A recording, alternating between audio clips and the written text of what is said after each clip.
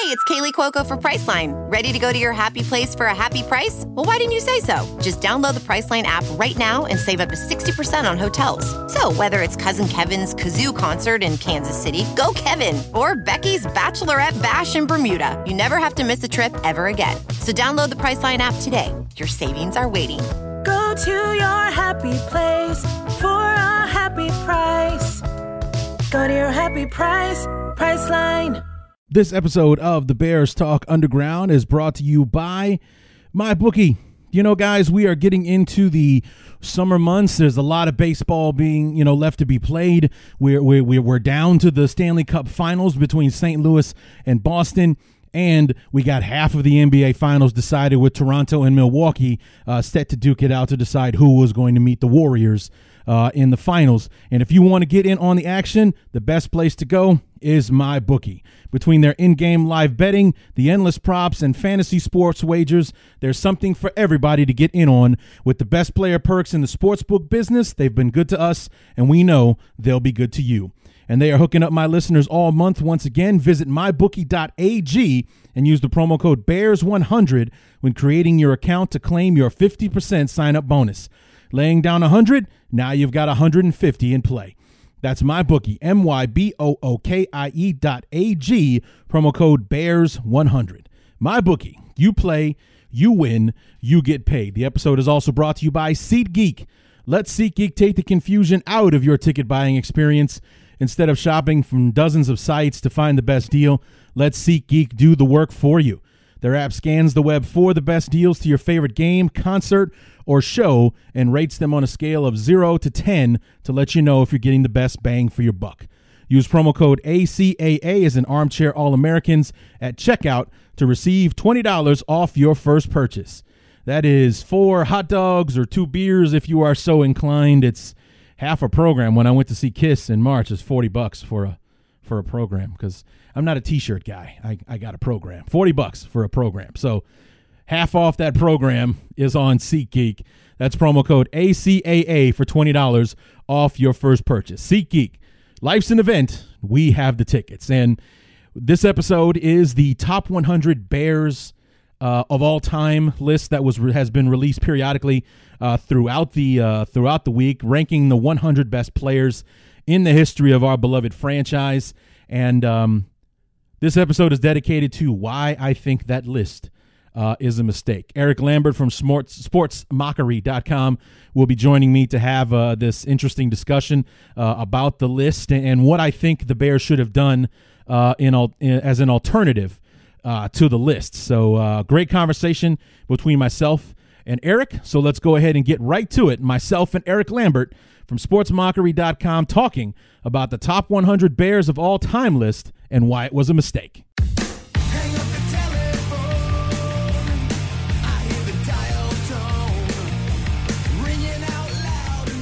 As the month of May winds down to a close, we are getting ever so close to the start of training camp and the regular season, but we've got a few pit stops on the way between now and then, and we really get things kicked off later next week with our opponent preview, starting with our same place opponents in New Orleans and the Rams. Then we move on to the AFC West, the NFC East, and our NFC North. What's going on, everybody?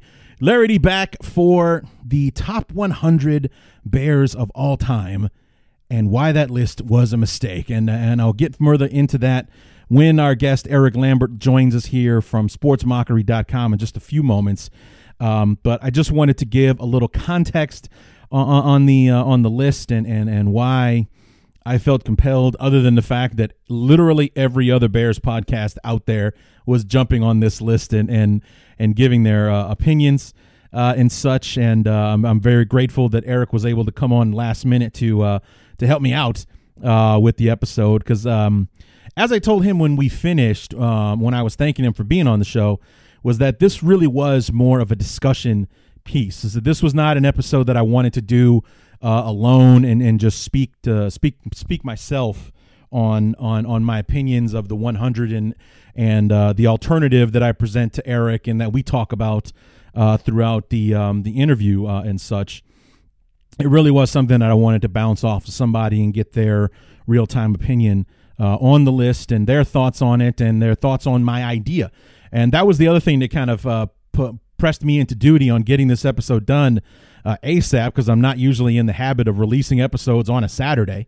But it's an idea that I haven't heard anybody else present yet when it comes to this list. So I wanted to get it out there and see how people would respond to my idea. So just wanted to jump in real quick and talk about the what made me want to jump on this opportunity to an episode about the list, and not to mention the fact that it is a pretty interesting list. It is a discussion piece. Eric and I talk about that if nothing else, it gets people talking. And like I said, the proof is in the pudding. Myself and literally every other Bears podcast that I listen to or keep track of or keep an eye on Twitter or actually listening to the episode, and including our good friend Lauren Cox from Locked On Bears, is doing an episode or at least a segment dedicated to this list to give their opinion and their take on it. It's just too big of a topic to ignore. So I had to step in and before we get rolling with our opponent preview episodes next week, this was something that I had to address. And so going to go ahead and step aside now and come back after the interview. Got a few news and notes about the OTAs and things like that, and then we'll wrap up the show. But here we are, myself, Eric Lambert, SportsMockery.com, the interview, the Bears Top 100 list.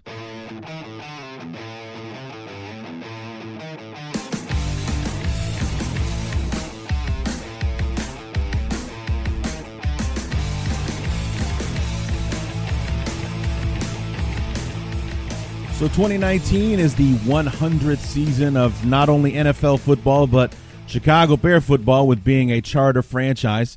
And the Bears are releasing a centennial scrapbook, is what they're calling it. And part of that centennial scrapbook is the ranking of the top 100 players in the history of the franchise. And they've been releasing it incrementally over the week in bunches of 25 to kind of show who in franchise history makes the cut and how they rank according to Dan Pompei and one other writer. We'll ask my guest here in just a moment if he remembers who it is. But back to help us out and talk about this list and our take on it from SportsMockery.com, Eric Lambert. Eric, thanks so much for coming back, man. Always a pleasure, man. Thanks for having me. So, Eric, you have been, releasing articles on Sports Mockery talking about the list. You did it for every 25 players that was listed. Those were the bunches that the players were released in. What was your take on the list as you saw it come out piece by piece? Well, it's one of those things. Rankings of any kind, be it top 100 players, top 100 draft picks in any sport, really. You're going to have controversy. There's going to be guys who are ranked too high in some people's minds. There's going to be guys who are ranked too low. There's going to be guys who aren't ranked at all, who people should think should be on the list. And, it's the same with anything like that. So there was going to be controversy, but I don't think anyone's going to debate, the two guys at the top because, they richly deserve those spots because they really were that great.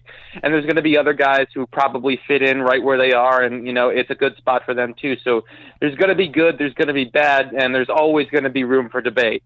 Yeah, and I think the debate really gets clouded because one of the benefits, or actually one of the curses, if you will, of the Bears being a charter franchise, a long-tenured 100-season franchise, is that there are a lot of names on this list that even the most diehard Bear fans don't know. Very true. I mean, people forget that this team goes back so far. Right. I mean, including more recent players. I mean, everyone talks about the 1980s with those great players, and then, the more recent 2000s with Urlacher and his crew, and even a few of the new guys we have right now. People usually, the younger fans expect those guys, but they don't realize that there were many, many great players way before them. You look back to the 1920s with Red Grange, the 1930s and 40s with Sid Luckman and all of them. I mean, it goes back a long, long way, and accounting for all of those guys is actually really tough because the information available on the wider internet on them isn't as prevalent as the more recent players. So it's one of those things that's difficult to balance. Right, and I think that's where some of the controversy comes in. I mean, not even so much ranking where the modern day players went. Like, I'm 41, so there's my lifetime. A lot of players are on this list, but even still, that's 60 years of Bear history that I wasn't around for. And there are a lot of names on this list that, even for someone like me, who is what I would like to call myself an amateur historian, there are a lot of names from the 20s, 30s, and 40s that I do know, but there are a lot of names on this list that I've never heard of before. And you can imagine someone who's half my age in his 20s and thinks that Urlacher is an old guy or something like that. Imagine him trying to wrap his head around, Patty Driscoll or somebody like that played in the 30s. Oh, absolutely. And, that's always a challenge. But I think what Dan Pompei and Don Pearson was the other guy's name. They're both Hall of Fame writers. So these guys, are richly educated on Bears history, NFL history in general. And so they know these guys. They had a chance to not only watch some of their old tape, but, they have access to certain things that the wider fan bases don't. So their job going into this wasn't just to include those guys on the list, but to try and educate the younger generation about some of these guys and how great they actually were, and sometimes they're getting overlooked for how great they were. So I understand why a lot of these older guys were included, because it was a really good opportunity to educate the younger fans about how good the Bears' legacy actually is and how far back it goes. Yeah, I mean, it's something that at times can be difficult to wrap your head around, to think that the Bears have existed as long as pro football has. And there's, aside from the Packers, who are actually not officially part of the NFL in 1920 when the league began, there is no other team that can claim that. And for the Bears to have 100 years of history, they're also kind of hamstrung by the fact trying to narrow it down to the top 100 players. And my take on this whole thing, Eric, was that this was a losing battle from the beginning. Before they ranked player number 100, they were already losing, and it just it's something that I thought was kind of a frivolous endeavor, that they would even attempt something like this, because as you and I spoke briefly before we started recording, there's going to be controversy in no matter what you do with a list like this, and it just like it's been mentioned before, the number of names on this list that most people won't recognize, and yet he's being ranked ahead of players that that you've seen and that you admire, and it's like, well, he has to be better than that guy. I've never even heard of this one. Without question. I mean, it's one of those situations where you're comparing apples and oranges. You look back, the old days, those players played two ways. They played a different style of game. The forward pass wasn't as prevalent, right, and all that stuff. So cornerbacks didn't have to work as hard in that regard. And then you look forward to today, where it's a much more specialized game. Each guy has a specific role, and they play that role. So, and they're different types of athletes too. Guys offensive tackles back in the 40s and 50s were like 240, 250 pounds. And now you're looking at guys who are like 320, 330. So it's a very different game. So me personally, I would have sort of split it between the Super Bowl era and the previous era, like from the 30s through the 60s, and then from 1970 when the merger happened all the way through to today, because those lists would be a little easier to stomach because more modern fans would understand it. But that's just my theory. But otherwise, as far as the top 100 goes, it's more for entertainment purposes rather than establishing an actual list of the 100 greatest Bears ever. That's why they wrote it, because they wanted to, run through Bears history again as part of the 100-year celebration. So I understand why they did it, but I don't think they were going into this actually trying to establish the 100 greatest Bears ever as an official thing. Right, and you talk about entertainment purposes, and those of us that work our way in the podcasting world talk about entertainment, because every Bear podcast I've come across has dedicated an episode to, or at least a segment to, this list. So I mean, it is something that is in the mouths of everyone that is doing a podcast like mine. Anyone who's a Bears fan, or maybe even people who are NFL fans, are talking about a top 100 list for the Chicago Bears right now, and maybe that was the point of it all. Oh, without question. I mean, people love debating this sort of stuff. It's one of those fun things you can argue about and not feel too bad about it. It's nothing bad. You're talking about your favorite players of all time, and you want to talk about how much you love this guy, and you don't think that guy deserves as much credit as he got, because that sort of debate is what makes this game so much fun to watch and so much fun to follow. So that's the reason we follow lists like this, is because we love getting into those fun little debates from time to time. Right, and here, my theory or on my suggestion on what probably would have been a better way to go is very similar to yours, but actually a bit more detailed than yours. Not to just split it up into non-Super Bowl and Super Bowl era, but if you remember back in 94 when the NFL was celebrating its 75th anniversary, they released a book called 75 Seasons. And in the book, 75 Seasons, they had all decade teams. They had a 20s team, a 30s team, a 40 teams, and so on into the 90s, as the book was released in 1994. And the Bears are one of maybe two teams, if you want to count Green Bay, that have the ability to do something like that in a 100-year history. You can have a 20s team, a 30s team, and not only does that keep the players within their own era, but it also, number one, it eliminates the ranking. So maybe it takes maybe that, like we've been talking about, just maybe that kind of takes some of the fun out of it. But it also eliminates the ranking, so you're not putting this player ahead of that one. And it also kind of opens the book to acknowledge more players for their specific era and the time that they were actually on the team, as opposed to trying to say or to make a modern-day person believe that George Blanda should rank higher on this list than Willie Gault should. Judging by, I mean, the first thought that entered my mind about your suggestion was you would be able to explore a little bit deeper into those eras and bring up guys who would never make the top 100 list, but really made great contributions to the team. So, that's something I would actually support a lot, because, we have all decade teams for the wider NFL, yeah. And there have been Bears who have been on those teams, but having team specific all decade teams, that's something that you don't actually see too often. So that's actually not a bad idea. I think that would be well received by Bears fans. Give you an idea of, each era and just how many great players and really good players who get overlooked there were that came through the organization. Yeah, and like I said, it opens up the book to a lot more players being recognized, especially when you get into the 60s and 70s and beyond, because in the 60s is kind of when everything started getting specialized as far as being offense, defense. In the 20s, 30s, 40s, and 50s, it was very common for someone to play both ways. So maybe you don't get to name 22 players on each of those teams back in the 20s, 30s, and 40s, but you're still opening up to a lot more players than would be recognized by trying to narrow down a 100-year history into just 100 players. Exactly, and that's the entire point.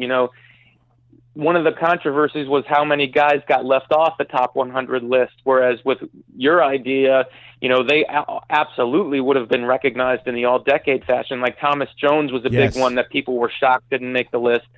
So, he absolutely would have been included on the 2000s team. He was not only a fantastic running back, but a great team leader who everybody, couldn't say enough great things about. So, he would have received immediate recognition along with Matt Forte as well. So, it's just one of those things where you're trying to get as many great players included in the legacy as you can. Right. And I think back to one of my favorite players in the 90s. Maybe he's not top 100, but he certainly would have made the 90s team. A guy like Chris Zorich would have probably made like an all 90s team. The guy just had an endless motor. One of his teammates that he played side by side with, Trace Armstrong, made the list at 98.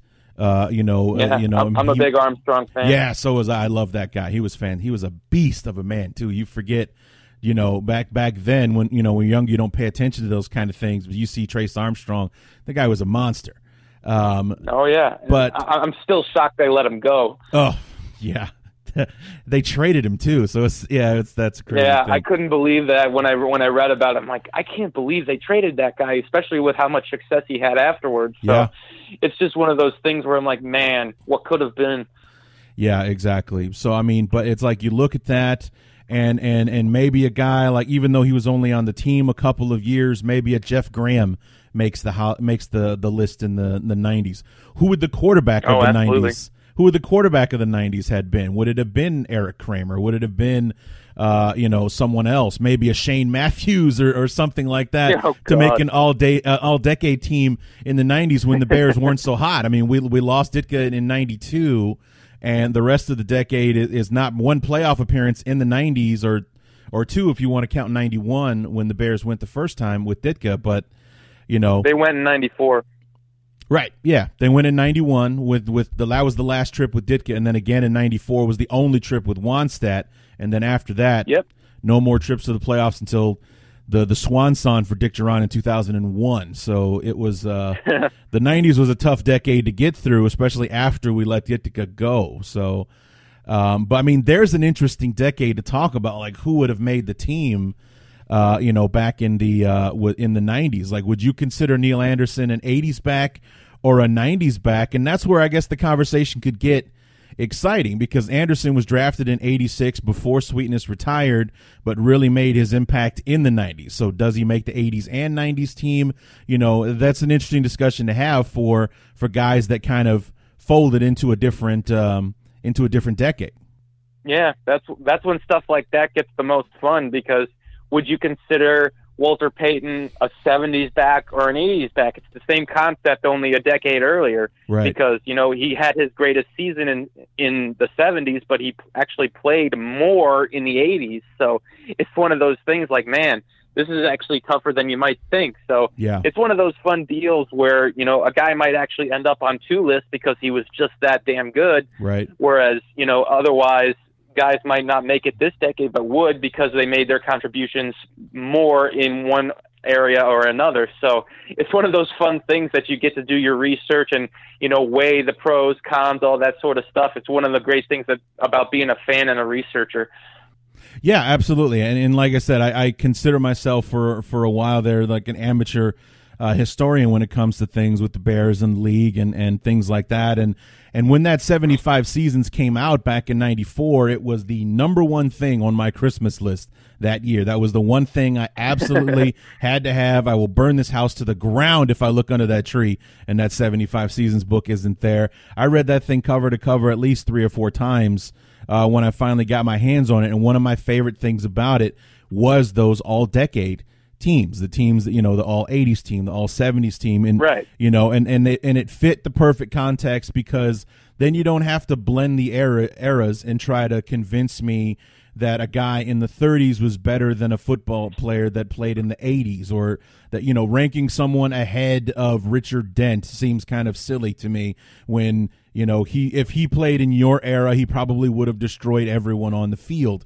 kind of thing. Right. Just the whole bigger, stronger, faster thing. I don't know how many exceptions there would be to take someone from the 30s and plant them in today's NFL and see them succeed at all. I mean, you had to be a different kind of person to play football back in the 30s when your helmet was a leather flap, essentially. You didn't wear pads. Yeah. There were essentially no rules to the game.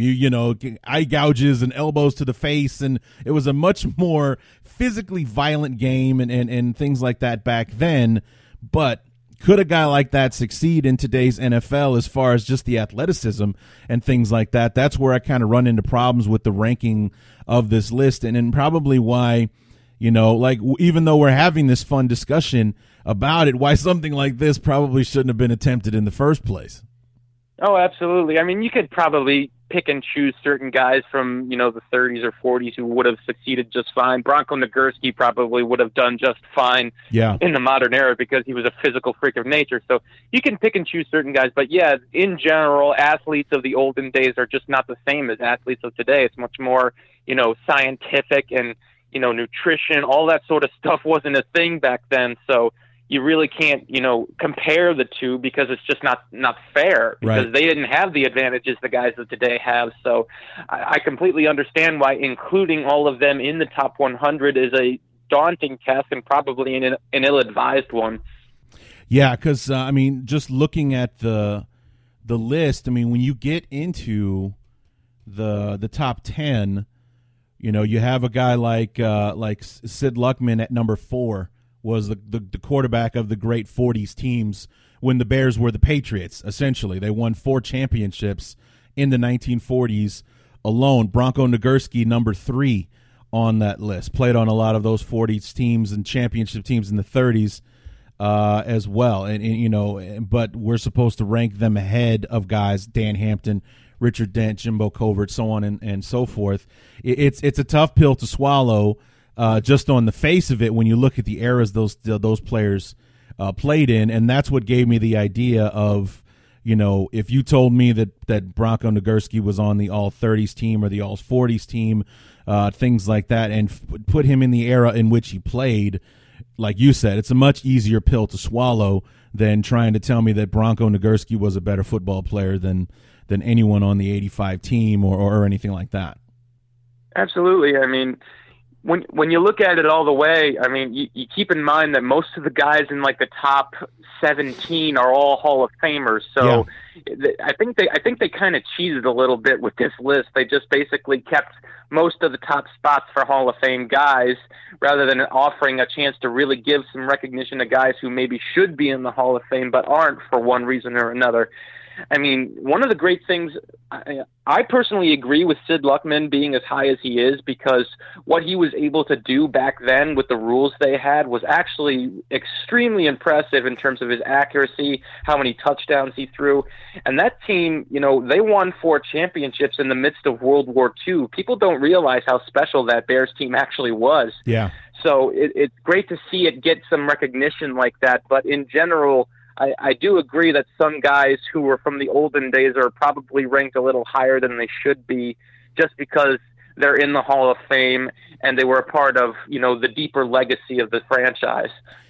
And that was something that I kind of noticed when I was going through the list, especially when I was looking at it through the Bears website, was seeing that the eras that some of these players played in, because as I've said a couple of times, some of these names I just did not, and I was like, I don't know who that is, actually. I've never heard of that guy. And, like number 21, Joe Stidihar, I don't even know if I'm pronouncing that right. He is a Hall of Famer, but, I don't know, what era that he played in, but he's ranked ahead of Olin Kreutz and Lance Briggs and Gary Fensick, Charles Tillman. Those are just a few of the names that he's in front of.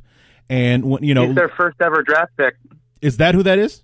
Yeah. Okay. 1936. He was their first pick. I knew that was on. I knew he was on the list. I didn't just remember who it actually was. So this is a guy that played in the 30s and probably into the 40s and such. Correct. And you look at some of the names on the list, and you look at the tenure and I looked at the tenure that they were playing in, and it's like I don't know who that is. God bless him, but he played from 59 to 65, so maybe he's on this list because he played on the last championship team in 63, kind of thing. And that's what I was kind of when I was going through the list, I was looking at it. It's like, oh, here's a guy played from 61 to 68. He's an end. And the funny thing about looking at some of the positions, it was like an end.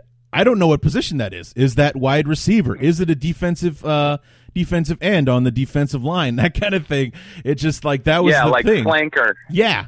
It's like, well, flanker I know is a wide receiver, but it's just his designation was E for end. Like, okay, end of what? End of the line of scrimmage for defensive line? Is that what they called a wide receiver back then? That kind of thing. There were a few guys on the list that were just ends. And you look at him, and it's a tall, white guy wearing the number 36 or something like, oh, Christ, that doesn't help me at all as far as, well, because they also didn't have position designations for numbers back then either. So, so just looking at a picture of the guy doesn't help me figure out. And basically football players were all the same size back then as well. So there's no help whatsoever. Couldn't even tell you a position that guy played. So, but looking at it, I think some guys are making the list because they got credit for being on one of the championship teams. You saw a lot of that, in my opinion, with the guys that played in the 60s, that played on that last Papa Bear Halas championship team back in in 63. Yeah. So that's what I kind of noticed here and there, especially when it came to people I didn't recognize. You see the era that they played in. Oh, he was on the championship teams in the 40s.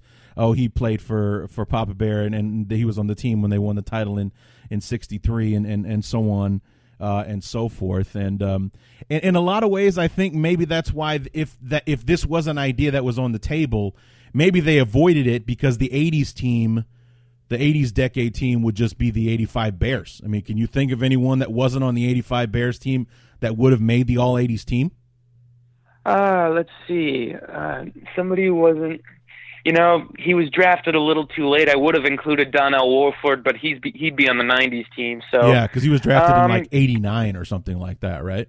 Yeah. Oh, man, I really can't think of anybody who was drafted like early or late who was in the decade long enough to have an impact on the team but still be on the list. So honestly, off the top of my head, I really can't. I'd have to do some research on that. Sure. I mean, and there's some fun omissions. Maybe Al Harris. Was Al Harris on the team? I remember him being a really... Al Harris and Todd Bell were the guys that, or is it Tyrone Keys? No, I think it was Al Harris, because there were two guys that held out and that were on the team in 84, held out for contracts in 85, and then were like back on the team in 86. Like Todd Bell was one of those players. Right. He was an all-pro, like an all-pro, and got replaced player. By Dave Duerson. Exactly, yeah. Duerson was the guy that replaced him, but he came back in 86, or I think he actually ended up following Buddy Ryan to Philadelphia in 86. But he held out and missed the entire 85 season when he was a Pro Bowl player the year before in 84. So, but that's what I was thinking, was like maybe that's why they didn't do it, because who outside of the 85 Bears would you put on the 80s all-decade list? Like, is there anyone kind of thing? Maybe you want to have an argument about Maury Buford versus somebody else who was the punter of the team in the 80s or something like that. Outside of that, I can't really think of anyone you wouldn't put on that list. But exactly, but you when you think about the 80s and you think about omissions from the list, the fridge, William Perry didn't make the list. I talk about Chris Zorich didn't make the list. Thomas Jones, that was a huge omission in a lot of people's eyes. I don't know if you follow Anthony Adams on Twitter, but he made a hilarious video about I'm a big fan. He made a hilarious video about being upset that he didn't make the list. He went on and on. Like a screaming, like he's in his kitchen screaming at somebody about 11 tackles against the Jacksonville Jaguars, and I didn't make the list, kind of thing. It was just so funny about Tremendous. that. Yeah. But, I mean, there are a lot of guys that would have made all-decade teams that didn't make this top 100 list, and maybe that's what they were going for, the exclusivity of it, narrowing down such a rich history to the top 100 players, and argue amongst yourselves about whether or not they belong there. But let's just briefly go over the list. Did you consider it to be a good sign or a bad sign that the 100th player was Patrick Mannelly? I thought it was a good sign. I'm a big Patrick Mannelly fan. I think he's one of the best long snappers of his generation. So I think including him on the list was fitting, even though it's at number 100. Yeah. I think he belonged on the list, but being a long snapper, you can only put him so high. So putting him at number 100 was a good way to start off. Giving credit to somebody who never got enough credit. I mean, I think he should have gone to a few Pro Bowls, but he never was able to. So It's just one of those things that the Bears wanted to make sure they gave him some proper love that he richly deserved for as long as he played. Yeah, I can imagine Pearson and Pompey sitting in a room together, putting this list together, and be like, okay, the discussion is going to be between 2 and 99 because let's just agree that Patrick Mannelly would be 100 because he was with us for 18 seasons or whatever it was. He's won the uniform more than any player in the history of the franchise, which is why he's on this list. And number 1 is Walter Payton. That is where the discussion begins and ends about who number 1 is. And then from 2 to 99, we can argue all day and all long about who who should be on this list and who shouldn't, and so on and so forth. So I just picture them sitting down at the table and be like, 100's Manley, Sweetness is number 1. Now let's get to work, kind of thing. From there, exactly. I can imagine that's how the conversation kind of went. But a friend of mine, Lauren Cox, has the podcast Locked on Bears. The most interesting conversation I heard him have when he took a stab at the list was, like I mentioned about why the list was kind of futile in the first place, was mixing the eras or in some places swapping players into each other's era to see, who would have succeeded and so on. The most interesting one had to do with how low on the list Jay Cutler is. Statistically, he's probably the best quarterback we've ever had, but everybody, there's never been anyone on the team ever, even in the 100 years the team has existed, that's been more divisive amongst fans. Talk about a conversation starter. This guy, he's ranked at 85, and McMahon, I believe, is in the 50s. Jim McMahon was 53 on the list, and that was the most interesting part of the conversation that Lauren had with his guest was, would you rank Jim McMahon ahead of Jay Cutler, and B, 35 spots ahead, or 32 actually, 53 to 85, but 32 spots ahead. And then if you put Jim McMahon in the time of Jay Cutler, and Jay Cutler in the time of Jim McMahon, how different would the fate of those teams had been? I agree Jay Cutler should be on the list. First of all, he obviously needs to be on the list. I mean, the guy was a warrior. He lasted a long time. He won 51 games. He took them to an NFC championship, so he absolutely deserves to be on the list. Now, I understand why they put McMahon ahead of Cutler, because he won a championship. He was highly successful in the 80s. I get that, but ranking him at 53 was actually the thing that stuck out to me. Not having Cutler at 85, that seemed like a good enough spot for me, considering how underachieving he was in terms of winning in his career. But ranking McMahon that high really stuck in my craw, because believe me, I love Jim McMahon. Yeah. I mean, he was the quintessential Chicago quarterback. He had swagger. He was a winner. I mean, he passed well when he was healthy, but it's that last part. He wasn't on the field nearly enough. I mean, he also underachieved in his career. I mean, he never started a full season in his time with the Bears. So to rank him at number 53 is ahead of so many other guys, not just Cutler, but ahead of a bunch of other really great players like, Julius Peppers, even though he played 4 years, Robbie Gould, Mike Brown. I mean, some of these other guys, and I'm just like, man, winning a championship really raises it up for you on this list. It's pretty brutal, because, you have to really take individual career into account a little more than just team success, because then it just becomes a bit unfair. Yeah. So, that was the thing that stuck out with me with McMahon. As much as he deserves to be on the list, which he does, ranking him that high just because he managed to win the only Super Bowl the team has ever won, I think sort of puts a little too much shade on how this list was constructed.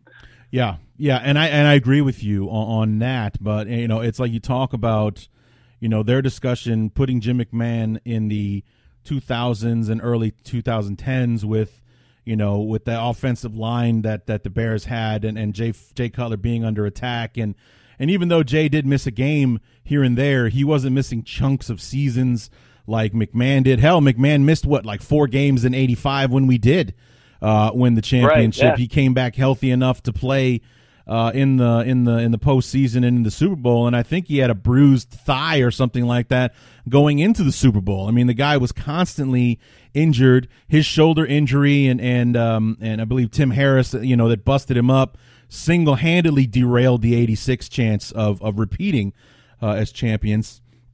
And if you put Jay Cutler and his toughness on that team with his skill set, even number 11 on the list, Dan Hampton agrees the Bears would have come away with, they would have been the team of the 80s, not the 49ers. It's a very fair assessment. I mean, Cutler is not only bigger than McMahon was, he's got a stronger arm, so I think he would have fit that team perfectly, because they ran the ball a lot, so they would have protected him better. and you have Willie Gault on the outside with his blazing speed, Cutler would have been perfect for him. So you look at it in that regard, it makes perfect sense. But at the same time, I also think that if you had brought McMahon forward with his keen mind and, accurate passing in this league that doesn't demand as big quarterbacks anymore because of their specialized offensive systems, right, I actually think he would have done pretty well in this era. So it's one of those weird things where if you had switched them, they might have actually had more success in each other's era than they did in their own eras, which is kind of weird to think about. Yeah, and the other thing that's interesting about McMahon is that McMahon and Cutler are polar opposites in the fact that McMahon was the unquestioned leader of that team in '85, and that was one of the other reasons why the team suffered when he wasn't there. They were essentially playing without their leader, and that is the one thing that Jay Cutler has never been accused of in his time in Chicago was being a face of the franchise. He had the benefit of Urlacher already being the face of the franchise when he came into the team. And whatnot, and this was a guy that shied away from that position basically at any cost, even the cost of his own standing in his locker room and everything. So I mean, when we talk about like just we're talking about Jay Cutler and Jim McMahon's ability to stay healthy. Cutler would have helped us win multiple championships in the '80s, but what would Jim McMahon's leadership had effect been on the team in that particular era? Would his leadership, probably even after getting hurt in the NFC Championship game, and his leadership abilities, could he have been enough to help elevate us to beat Green Bay in that title game? Whereas Jay Cutler was just pretty much, he checked out after he got hurt, and that's kind of where all the criticism comes from him, and a lot of Bear fans never got over that. Yeah, it's very true. I mean, I personally didn't read too much into it, but I do agree that Cutler had his issues with leadership. I think he tried to be a leader. I think he made a more concerted effort as Urlacher started to phase out, after he retired. Mm-hmm. I do think he made the effort, but leadership is one of those things that you just can't teach. Right. Guys are just sort of born with it, natural born leaders, and McMahon was absolutely one of them. I mean, it was true in college. It was true from the moment he stepped on the field in Chicago when he became a Bear.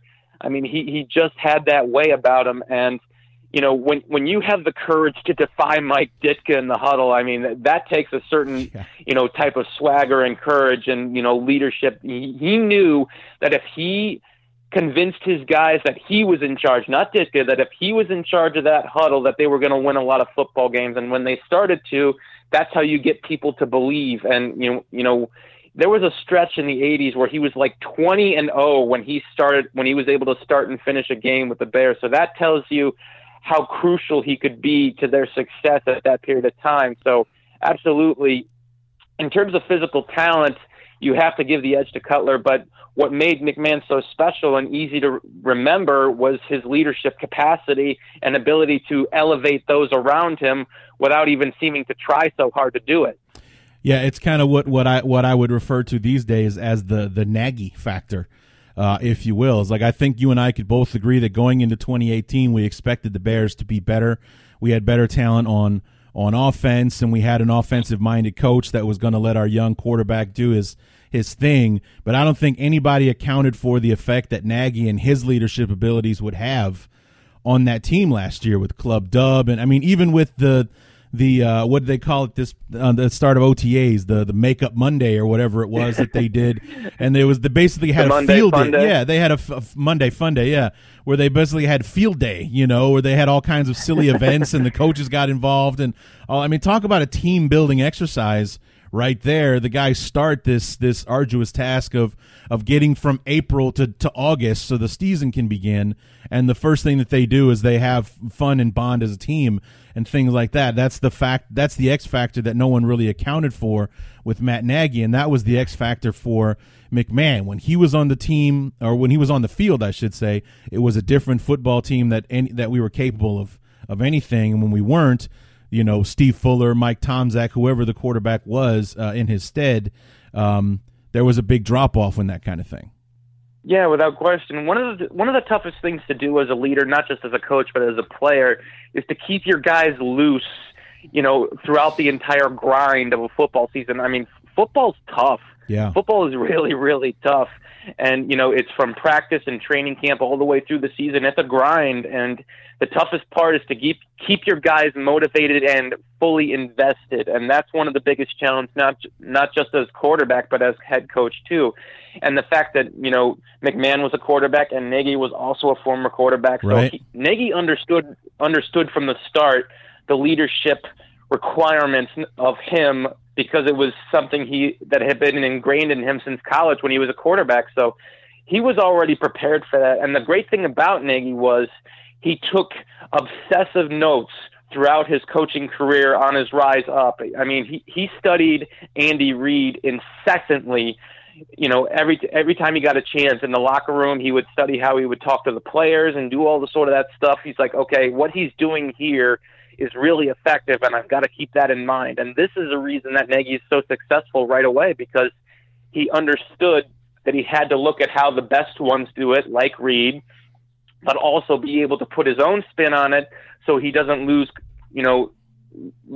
control of who he is himself. So it's always about a balance of keeping your own personality involved, but at the same time sacrificing for the good of the team. Right, and then that's why I look forward to what the Bears have in store this year and beyond. Real quick, before I let you go, Eric, first of all, I want to thank you for coming back on. This has been a lot of fun.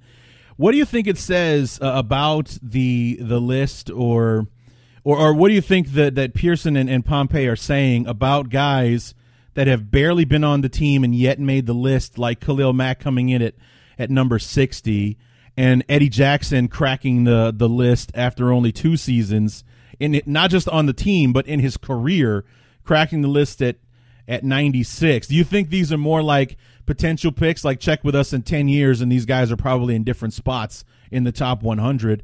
Like we believe they are top 100 players. They're probably going to rank higher than where we're putting them, but the impact that they've had in their short tenure means they have to be on this list. Oh, absolutely. I think that's exactly what they were going for.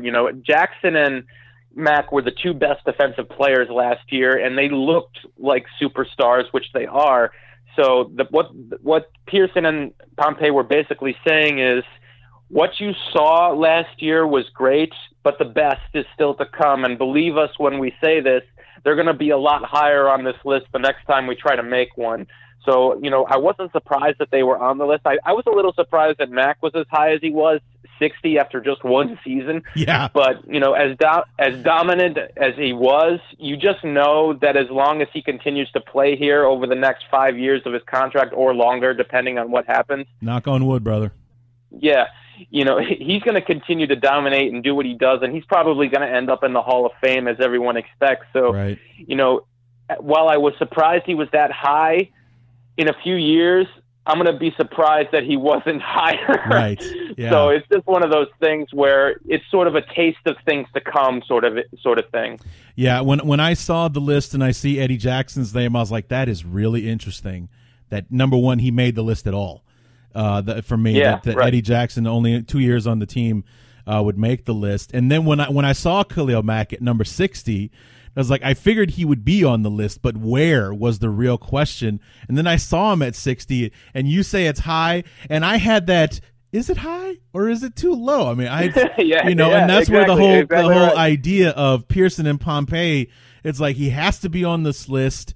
Let's put him in a spot where there can be questions, because he's only got 1 year in the uniform, but we know, or we feel, that 5 years from now, 10 years from now, Khalil Mack could be a top 10, top 20 player on the all-time list for this franchise. So it's like that was one of the ones that really stuck out when I saw that Khalil Mack was on the list. I don't think anyone was surprised by that, but to see him up there with the Julius Pepperses and Mike Browns and Robbie Golds and things like that in the 60s was like, is that too high or is that way too low? It was a really, exactly really good, right. But it's also kind of a picture, a photo of this time. 1 year on the team, this is the impact that he made, that he's ahead of 40 of the greatest players this franchise has ever had. Well, I mean, he had the greatest debut of any Bears acquisition in history, and you can't argue that. No. I mean, 12.5 sacks in 14 games. That first game against the Packers in Green Bay, that was a bananas. pick six, a sack, a forced fumble. I mean, the guy was a friggin' monster. So, as debuts go, that's going to be etched in the minds of Bears fans forever. Yeah, forever. absolutely. I mean, it was that impactful. So, yeah, I was not the least bit surprised he was on the list. And, being ranked as high as 60, I felt it was a little high when I first read it, but I didn't overreact to it because that's how good he is. Yeah. So, the expectation is he's going to be a lot higher before it's said and done. So having him there, I really wasn't all that upset about it. Right, and I think that we'll end that there, talking about what could be as far as the franchise and Khalil Mack and the potential of the 2019 Bears. Eric, thanks so much for coming back on. Where can we find your work, man? At Eric Lambert 1 on Twitter. I'm there all the time, so feel free to talk to me whenever you want to talk some Bears football. All right, Eric Lambert, thanks so much. SportsMockery.com, check him out. Follow him on Twitter. He puts all of his articles up there so you can read all of the work that he does. Eric, thanks so much, man. A pleasure, Larry. Thanks for having me.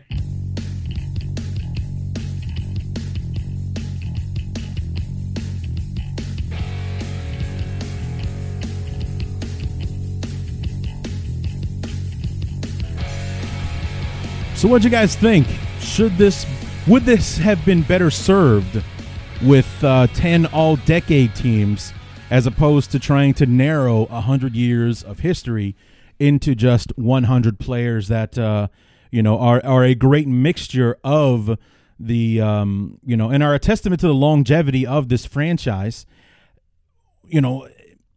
Like I like the list. I like the idea of the list, but there's no winning with this list. The conversation we had at the end about Eddie Jackson and Khalil Mack, both 1 and 2 year tenures with the franchise, but making the list, and especially Mack being number 60, whether you think that's high or low.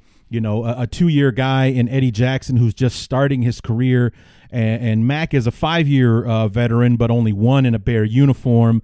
But the mark that they made was so indelible that they had to be on this list, and the discussion about Jay Cutler being 30-plus paces behind McMahon on the list, and what have you, and my feelings on some of the guys probably being on the list because they were, and honestly, not having much context on their career and the type of players that they were, just me blindly thinking that I have no idea who this is, but I see he was playing from 61 to 65, so he's getting credit for, being a starting left tackle on the 63 championship team and so on and so forth.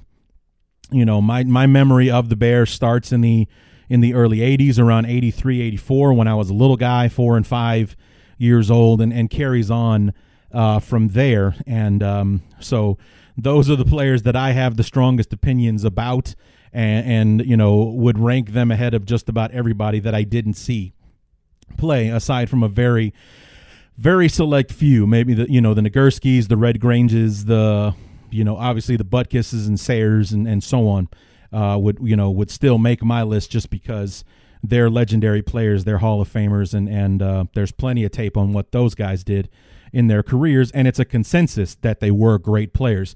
But there were a lot of guys that on that list that I was surprised I didn't know their names. I didn't know who they were. I would have to do research to dig in and find out who so-and-so was.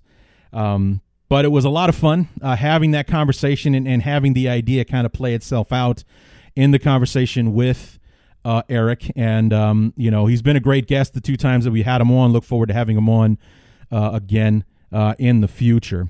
And just before I let you go, I do want to throw in some news and notes before we take off. And it's just some quick news about the OTAs. Our beloved started OTAs this past week on Tuesday. And famously on Monday, they had, instead of, you heard you mention during the conversation with Eric, the Monday Fun Day, where they essentially had like a field day type of event where they broke the roster up into teams, and these guys had to do different tasks, events, gags, whatever you want to call it, somebody trying to run from the length of the field or the width of the field, holding the end of a baseball bat in the palm of his hand. You got to get over to the other side before the bat tips over, that kind of thing. Non-quarterbacks trying to throw who can throw the farthest and knocking cones off of a tackling dummy and things like that. There's a video on ChicagoBears.com if you want to check out kind of the highlights of the competition, if you will. A lot of fun there. But on Tuesday, when the practices began, there was some position changes for a handful of guys. The first one, or the most notable one, I would say, well, actually, that's an argument. But for me, in my opinion, as an old offensive lineman, hearing that James Daniels and Cody Whitehair are switching positions. James Daniels, who was a center throughout his career at the University of Iowa and played his rookie season with the Bears last year at left guard.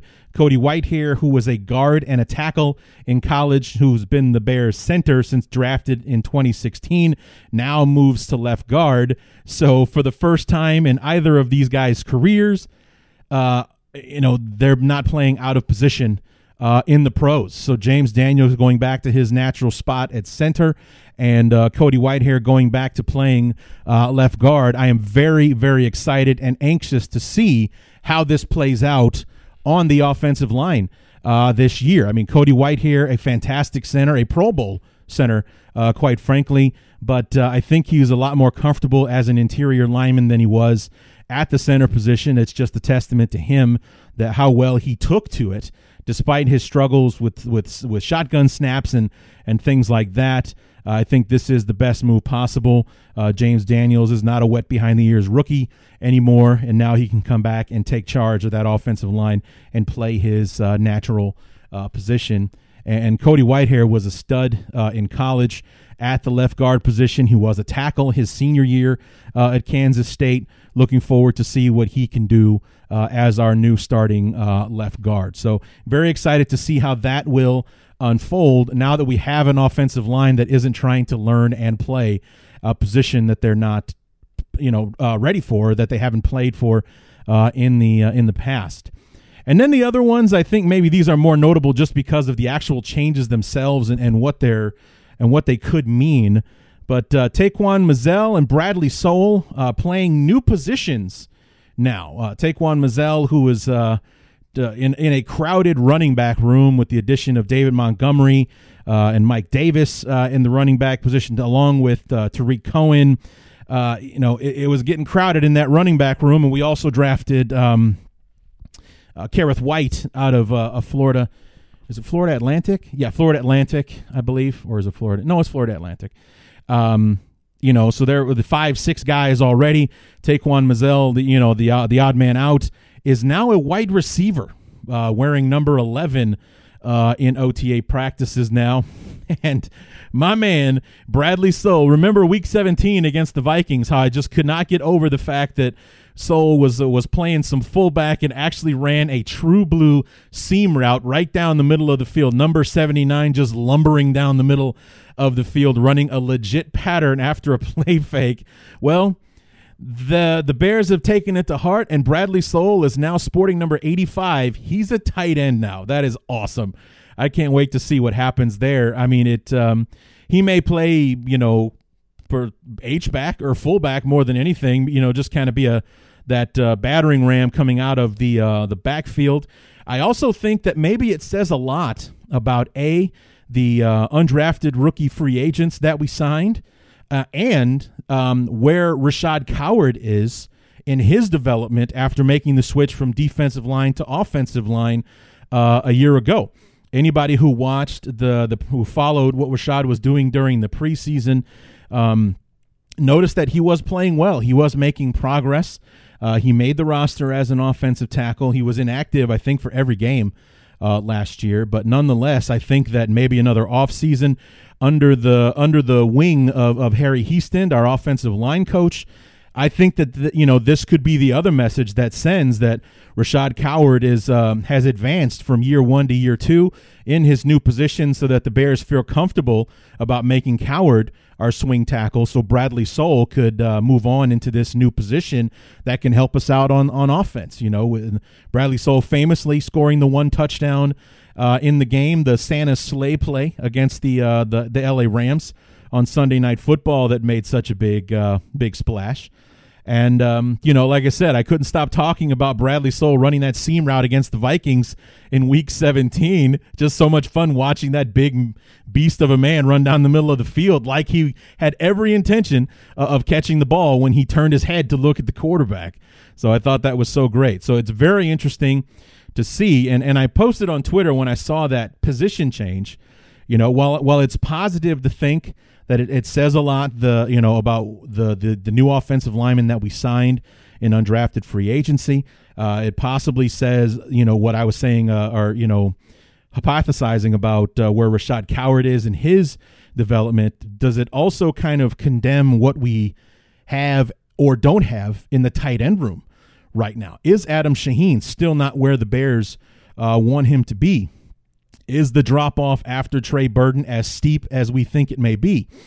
Because I don't really recall Ben Broniker being much of an offensive pass-catching weapon. Like maybe he's being brought back more for his special teams and blocking abilities than I can think of him catching the football. So are we adding Bradley Soul to the tight end room to kind of it's more than just a depth move, I think. I mean, is it a condemnation of what we've got going on in the tight end room right now, while also, is it the devil that serves two masters kind of thing? Is it that it's a praise of the offensive line and where they are with our personnel or where we think we are, and is it also to look down on the tight end room and where we're not in that position group at the moment? So interesting theory to think about, but exciting nonetheless. And very interested to see what Bradley Soul will do and what he'll bring to the table as a now rostered tight end on the field.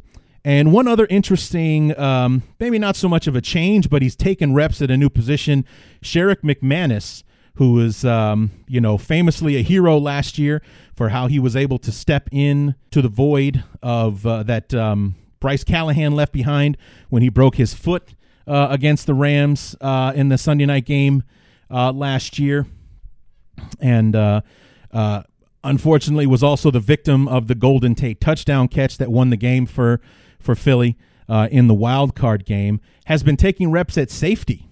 So adding some depth to that safety position and seeing what he can do there, because we signed Buster Skrine, drafted Duke Shelley, and Shepard, the other 7th round pick, that maybe we've got it covered at the nickel corner spot. Obviously, he can still provide depth there, but also maybe getting him some reps at the safety position, just because maybe it's a little shallow behind Clinton Dix and Eddie Jackson and Bush that we have back, Deion Bush that we have back there as well. So 5 guys actually in total with Daniels and Cody Whitehair all playing new positions and seeing how they fit into what will become the 2019 Chicago Bears. So that's all the news and notes that I have, and I believe that is going to do it for this episode. Please give me your feedback on my idea for an all-decades team. Maybe I'll take some time and maybe try to throw something together. I can honestly say that I probably won't touch the 70s and behind, just because I can't really say for sure what those rosters should be, and but I'm pretty sure I can dive in on the 80s and 90s and the aughts and the 10s, if you will. If you guys are interested in that, maybe I'll post something on Twitter just who I think those all-decade teams might be. I think it'd be a fun discussion, maybe do something like that. So maybe I will, now that I'm thinking about it, because I got nothing but time on my hands. So we'll see. Let me know if you guys are interested in seeing me do something like that, and maybe I'll throw something together for you. So, but that is going to do it for the top 100 list. Come back next week on Wednesday. We will be releasing. We'll be heading down that road that is the opponent preview episode, starting with the starting with the Saints. We're starting off with the New Orleans Saints and talking about, I think there was something interesting that happened in the NFC Championship game. I don't know if you guys heard about it, or, I don't know if it was a big deal or if it changed the rule book or anything like that, but my guest and I will talk about it. It should be interesting, especially since he is on the shunned, the affected side of that call and everything else that the 2019 Saints have to offer, and will they have something to say about how the NFC in total, I should say, unfolds in 2019. So come back for that. Then shortly thereafter, we will have the other half of that equation, the other first place team, the Los Angeles Rams, to finish off the same place teams before we move on to the AFC West, NFC East, and finish up with the NFC North. The ball is about to get rolling. The vast wasteland of the NFL offseason between the draft and training camp is going to be over before you know it. That's one of the main reasons why I do these opponent preview shows. It helps me get through this arduous time of year where literally nothing happens. And it'll be over before we know it. And before we're done, Lauren Cox will join us to preview the 2019 Bears, and then we'll be at training camp and the preseason and the 2019 regular season with the Bears stumping a mud hole in the ass of the Green Bay Packers on Thursday night to kick off the 100th year of Bears football and NFL football. It'll all be here before you know it. So anyway, come back next week on Wednesday for the opponent preview, the New Orleans Saints, and the ball will be rolling. Until then, my name is Larry D, and this has been the Bears Talk Underground.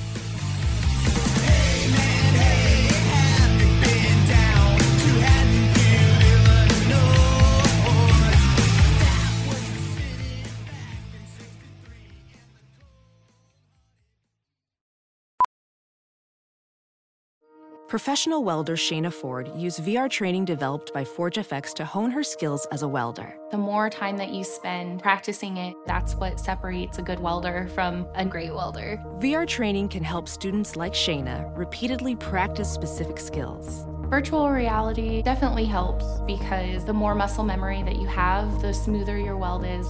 Explore more stories like Shayna's at meta.com/metaverseimpact.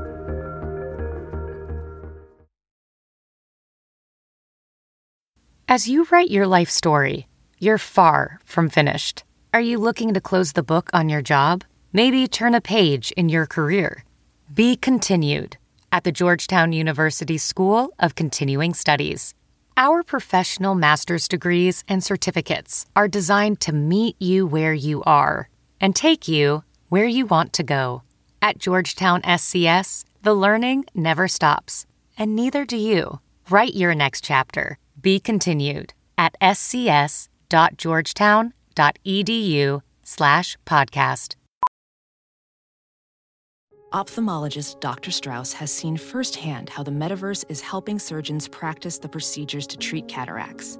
Cataracts are the primary cause of avoidable blindness. He works with a virtual reality training platform developed by Fundamental VR and Orbis International to help surgeons develop the muscle memory they need. The result? More confident, capable surgeons. And even more importantly, patients who can see. Explore more stories like Dr. Strauss's at meta.com/metaverseimpact. Whoa, sweet man cave. Thanks. Serious upgrade. How'd you pay for all this? I got a home equity line of credit from Figure. I was approved in 5 minutes and had funding in 5 days. Wow, that fast and easy? Yep, the application is 100% online, plus no out-of-pocket costs. Just fast access to the cash you need. How do I get started? Go to Figure.com and get that serious upgrade. Figure Lending LLC, DBA Figure, Equal Opportunity Lender, NMLS 1717824. Terms and conditions apply. Visit Figure.com for more information. For licensing information, go to www.nmlsconsumeraccess.org. Some people just know bundling with Allstate means big savings. Just like they know the right ingredient means big flavor. They know honey on pizza is where it's at. And olive oil on ice cream is the cherry on top. And they know when you bundle home and auto with Allstate, you can save up to 25%.